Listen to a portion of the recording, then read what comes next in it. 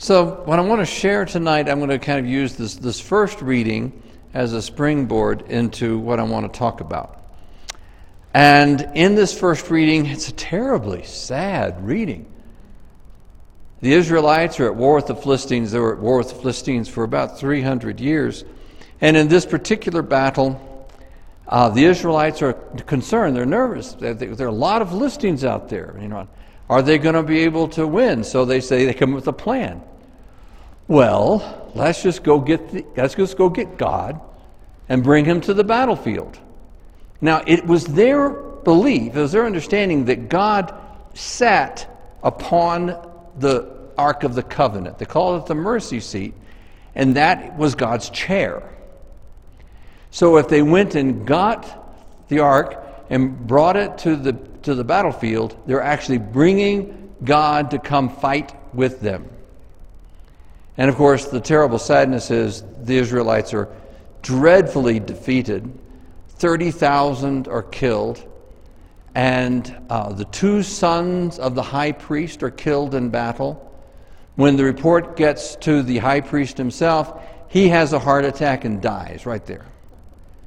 So Israel has lost 30,000 men. They have lost to the Philistines. They now have no leadership. This is before they had a king. The high priest is dead. His sons are dead. Who's going to take over? And it was a dreadful experience for Israel. And they were terribly confused. How can this happen? God was there with us. Was God paying attention? Did God even care? Did he care that 30,000 men were killed? Did he care that he was taken captive by the Philistines? Did he care? Does God even exist if we can't even rely on him to help us in battle? Terrible darkness. And I think most of us can relate to that. Because I think most of us have had those moments in our lives when we have expected something from God and found ourselves terribly disappointed with God. And whenever we find ourselves disappointed with God, those three questions keep coming up. Is God paying attention? Does God care?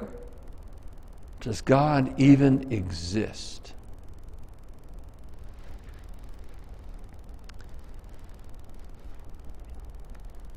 In the Bible, Job had his share of troubles. We all know the story, right? He lost his wife. His wife survived. He lost all of his children. He lost all of his livestock. He lost all his farm. He lost his home. There's nothing left. He's living on a trash heap. He's lost his health. He's covered in sores. And his wife says to him, "Curse God and die." But of all the things Job lost, he never lost his faith. He knew God, and he trusted God, even though there was nothing there. There's no reason to trust God at this point. He has nothing. He's lost everything. But this is what Job says: even if God kills me, I will still trust him. Habakkuk. Habakkuk was a prophet at the same time as Jeremiah. They were contemporaries. This was Israel's darkest moment. Israel had come under the empire of Babylon, and so they had to pay annual tribute to Babylon. And the king decides, I don't want to do this anymore. So he talks to Egypt. Egypt says, we'll support you. Because Egypt did not like Babylon. They were afraid of Babylon. Babylon had become too powerful. So, encouraged by the Egyptians to stand up to the king of Babylon, the the king of Israel, or king of Judah in Jerusalem, says, I'll do this. So he stops sending his annual tribute to Babylon. This really irritated the king of Babylon, Nebuchadnezzar, and so he sends an army. And so he starts going through Judah, destroying every town in Judah, swiping them out, destroying them all.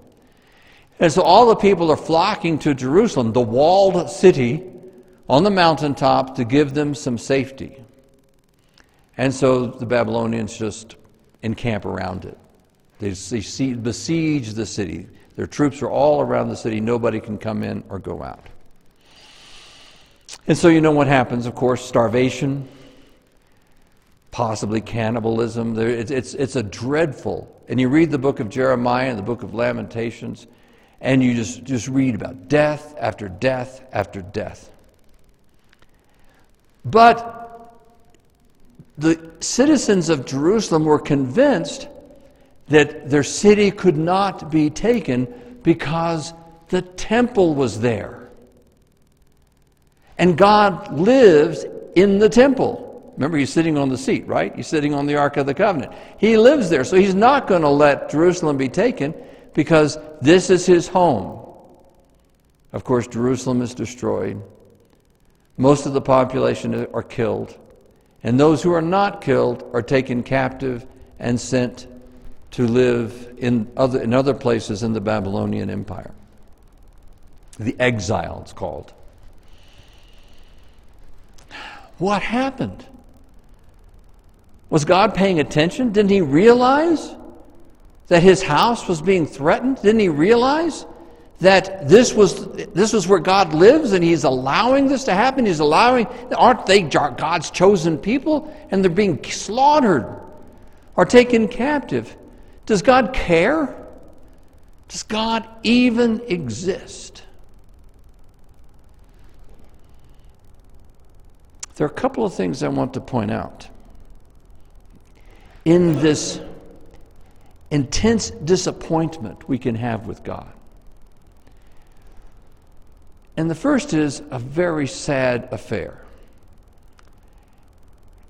And we see it many times in many places. We even see it today. That people truly believe that they are trusting in God, but they're really trusting in a superstition. They're trusting in a superstition that God is living in this house, even though God has told them over and over again, heaven is my throne, earth is my footstool, where are you going to build a house for me? I'm the God of the whole earth. I mean, he keeps telling them this, but they still want to believe that God is in their box. And he's living in this temple, and this is his home. So we can do anything we want, and God will not allow this city to be destroyed. They're not trusting in God. They're trusting in a superstition. In the story that we read, they believing that God, because the Ark of the Covenant comes, they can't lose. But they're not trusting in God, they're trusting in their superstition. And we see this again and again. My wife had a friend, and this is when we lived in Texas, so this goes a ways back. And she was a very devout, charismatic woman. She went to one of these independent, charismatic churches that preached, that if you have enough faith, God will do anything for you. And unfortunately, she had gone through a very ugly and painful divorce. But she wants to be a woman of faith. So what she does is she prays very hard in Jesus' name, because Jesus promised, if you ask anything in my name, I'll do it, right? So she prays very hard in Jesus' name for her husband to come back, to be her husband again, to live with his family again, to restore the family. She prays very hard. And then she gets some other friends in the church, because if 2 or 3 on earth gather together touching anything, I will do it. So they get 2 or 3 people, other women in the church, and they're all praying together, and they're all convinced that God is telling them that he is going to come back and be a part of the family again. And of course, you cannot have doubt Because Jesus said, if you say to this mountain, go jump in the sea, and have no doubt, then it'll happen, right? So they can't have doubt. So they are living in this framework of mind that they are convinced that God is going to make this happen. He's promised it, and this is what's going to happen. On the day her ex-husband married the other woman, she lost everything. She lost her hope. She lost her faith. And it happened to be a day that Cheryl was watching her children. She was taking care of her children that day. And when this woman comes to the front door to get her kids for the evening, Cheryl knew by the Holy Spirit that this woman was on her way to commit suicide. She knew it. And Cheryl, God bless her, she's a tough one. She takes charge when she feels like she needs to take charge. So she grabs this woman, she brings her into the house, she makes arrangements for someone to take care of her kids, and she says, you are not leaving this house. And so for several days, this woman stayed with us, Cheryl ministering to her, praying with her, guiding her. Eventually, she was actually hospitalized. She went to the hospital from our house, and she was in the hospital for a few days. And then she received some counseling before she was able to restart her life.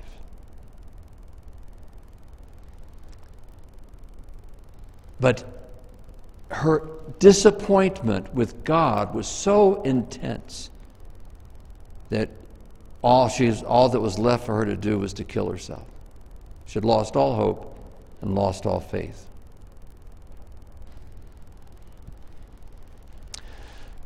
But when Habakkuk, we started off talking about Habakkuk, but when Habakkuk is faced with this issue of Jerusalem being attacked by the Babylonians, and he's awaiting the destruction of Jerusalem, Habakkuk writes this.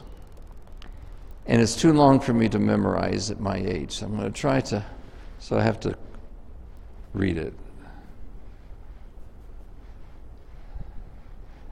And I've got to find it again. Even though the fig trees have no fruit, and no grapes grow on the vines, even though the olive crop fails and the fields produce no grain, even though the sheep all die and the cattle stalls are empty, I will still be joyful and glad, because the Lord God is my Savior. This is trusting God. Not trusting for some particular outcome. Not believing that God is going to do this for us or desiring God to do that for us. This poor woman who's going to commit suicide was so convinced that she was able to manipulate God. She wasn't trusting God. She was trusting in her own choices and her own ability to manipulate God to do what she wanted, to do what she expected.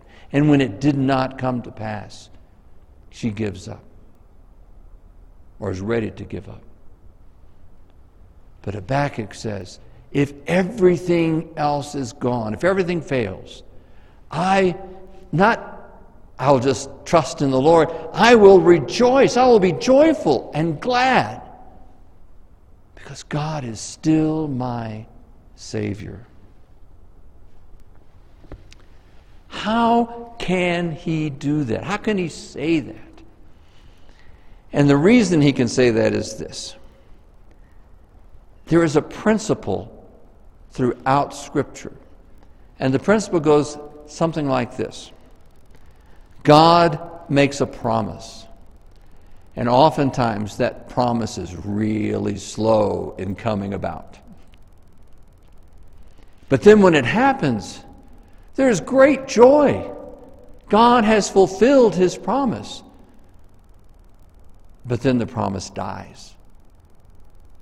And there's desperation. But wait. And the promise will be renewed in resurrection. And it will be more glorious than before. And this principle goes throughout Scripture. Think of Abraham. He's promised to be a great nation. At the age of 100, he's yet to have an heir. He does not yet have a son, have an heir. And so he's ready to give up. But when Isaac is born, there is wonderful rejoicing. Finally, an heir. Abraham perhaps he really can truly be the father of a great nation. But then Abraham is challenged to sacrifice his son. How can that be? How can Abraham remain faithful to God, challenged to sacrifice his son? But Abraham is faithful. And of course, God is faithful. And God himself provides the sacrifice. And Isaac goes on to become the son of the promise, who would be the lineage of the Messiah, the true promise that is of the great nation to come. Think of the Israelites. They're promised the land of Canaan. It's the promised land, right? And they're living in Canaan, but there's a drought, so they go to Egypt. And things go really well for them there because they discover the son Joseph that they thought they sold into slavery. He became Pharaoh's right-hand man, and they build a beautiful compound in the capital of Amaris. And Amaris, the capital of Egypt at the time.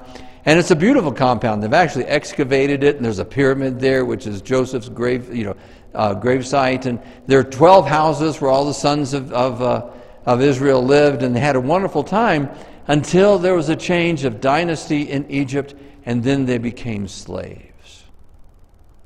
The promise is dead.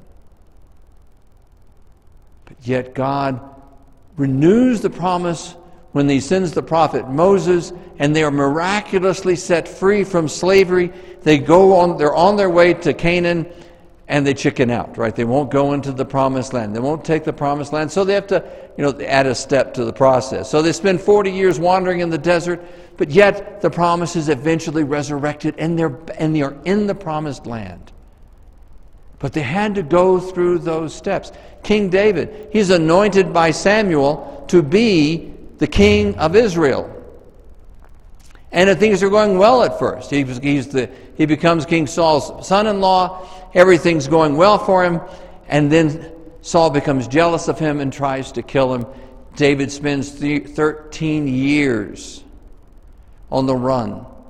The promise is dead. But God resurrects the promise. He comes back to be the king of Israel, to take the throne, and he actually fulfills the resurrection of the passage we just read, because he is the one who is able to finally subdue the Philistines and conquer them so that Israel can live at last in peace. After 300 years of war with the Philistines, it is David who is resurrected to do this. And of course, we all know the story of the Messiah. For hundreds of years, the Messiah was promised. Israel awaited the Messiah. Many rose up claiming to be the Messiah, and they were all killed, and the promise died. And Jesus comes, he's the Messiah, and then he's killed. And his followers are scattered, and everybody says, the promise is dead. But Christ's resurrection changes everything. It's a pattern we see again and again in Scripture, and I could talk for hours giving you more and more examples throughout the Scriptures of that same pattern. The promise, the death of the promise, the resurrection. God always brings a resurrection. And so Habakkuk, looking at Israel's darkest moment, says, when all else is lost, I will rejoice and be glad, because God is still my Savior. Habakkuk knows there's a resurrection coming. In our darkest moments, there is a resurrection coming. And we can look at the darkness around us and rejoice and be glad because God is still our Savior. And we don't always see that resurrection in this life. Sometimes it waits for the next, the life to come. In fact, we think of 300 years Israel's slave in Egypt. Many people lived and died wanting freedom and restoration of the promised land. And they didn't see it, but it came. And they saw it in the next life. They saw it when they were with God. Todd Burpo, does that name mean anything to you? Todd Burpo. He was a Methodist preacher. He was a Methodist preacher, and he and his wife Sonia were all excited when she got pregnant, and they were going to have their first child. They're finally starting a family, and there was so much excitement, but then something went wrong, and there was a miscarriage, and she lost the baby. And some of you have been through that devastation. Some of you know that sadness. It seems like the world is crashing down and that nothing else matters, that life has just ended around you. But most continue on, and in fact they did. They managed to come on. They didn't lose their faith. They continued on, and they had 2 other children, a daughter and then a young son named Colton. And all was well. Everybody was happy. But then Colton got sick. He's 5 years old. He got sick. He got very sick. And they live out, I think it was in Nebraska somewhere. I think they live out in Nebraska. And the local doctor couldn't figure out what was going on. And they talked to, I'm not putting down Nebraska. But anyway, they do finally get to a doctor who realizes what it is. And he has an acute appendicitis. And of course, he's rushed to the hospital. They do emergency surgery. It's really touch and go there for a while. But he does recover. He recovers from the surgery. But something very special happened. Something unique happened. Like so many people who go through that near-death experience, he spends some time in heaven. Now, from our time scheme, it'd be just a few seconds probably. But in the story, it just seems to go on and on and on. He tells the story. It's in a book called Heaven is for Real. It's a wonderful story. And he meets Jesus. He meets the Blessed Mother. He meets his grandfather. He meets a Marine who had died in combat, and was the son of a woman who attended their church. And so he had that connection. And he meets a young girl. And when he asks for her name, she says, I don't have a name. My parents never named me. But I'm your sister.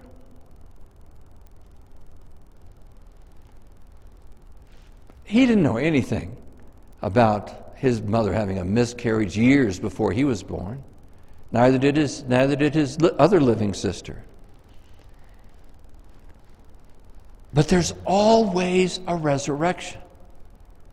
God cares for every moment of darkness in our life, every tragedy, every loss, every child who fails to breathe air. God cares and God takes care of them.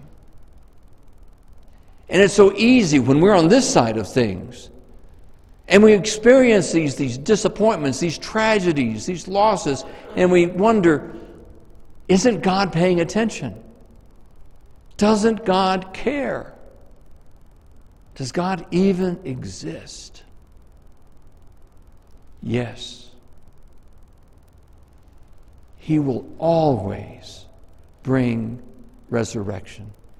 That's why St. Paul can say, whatever happens, God works all things for the good of those who love him. So when we're faced with tragedy, when we're faced with loss, when we're faced with darkness, always remember, God is going to bring resurrection.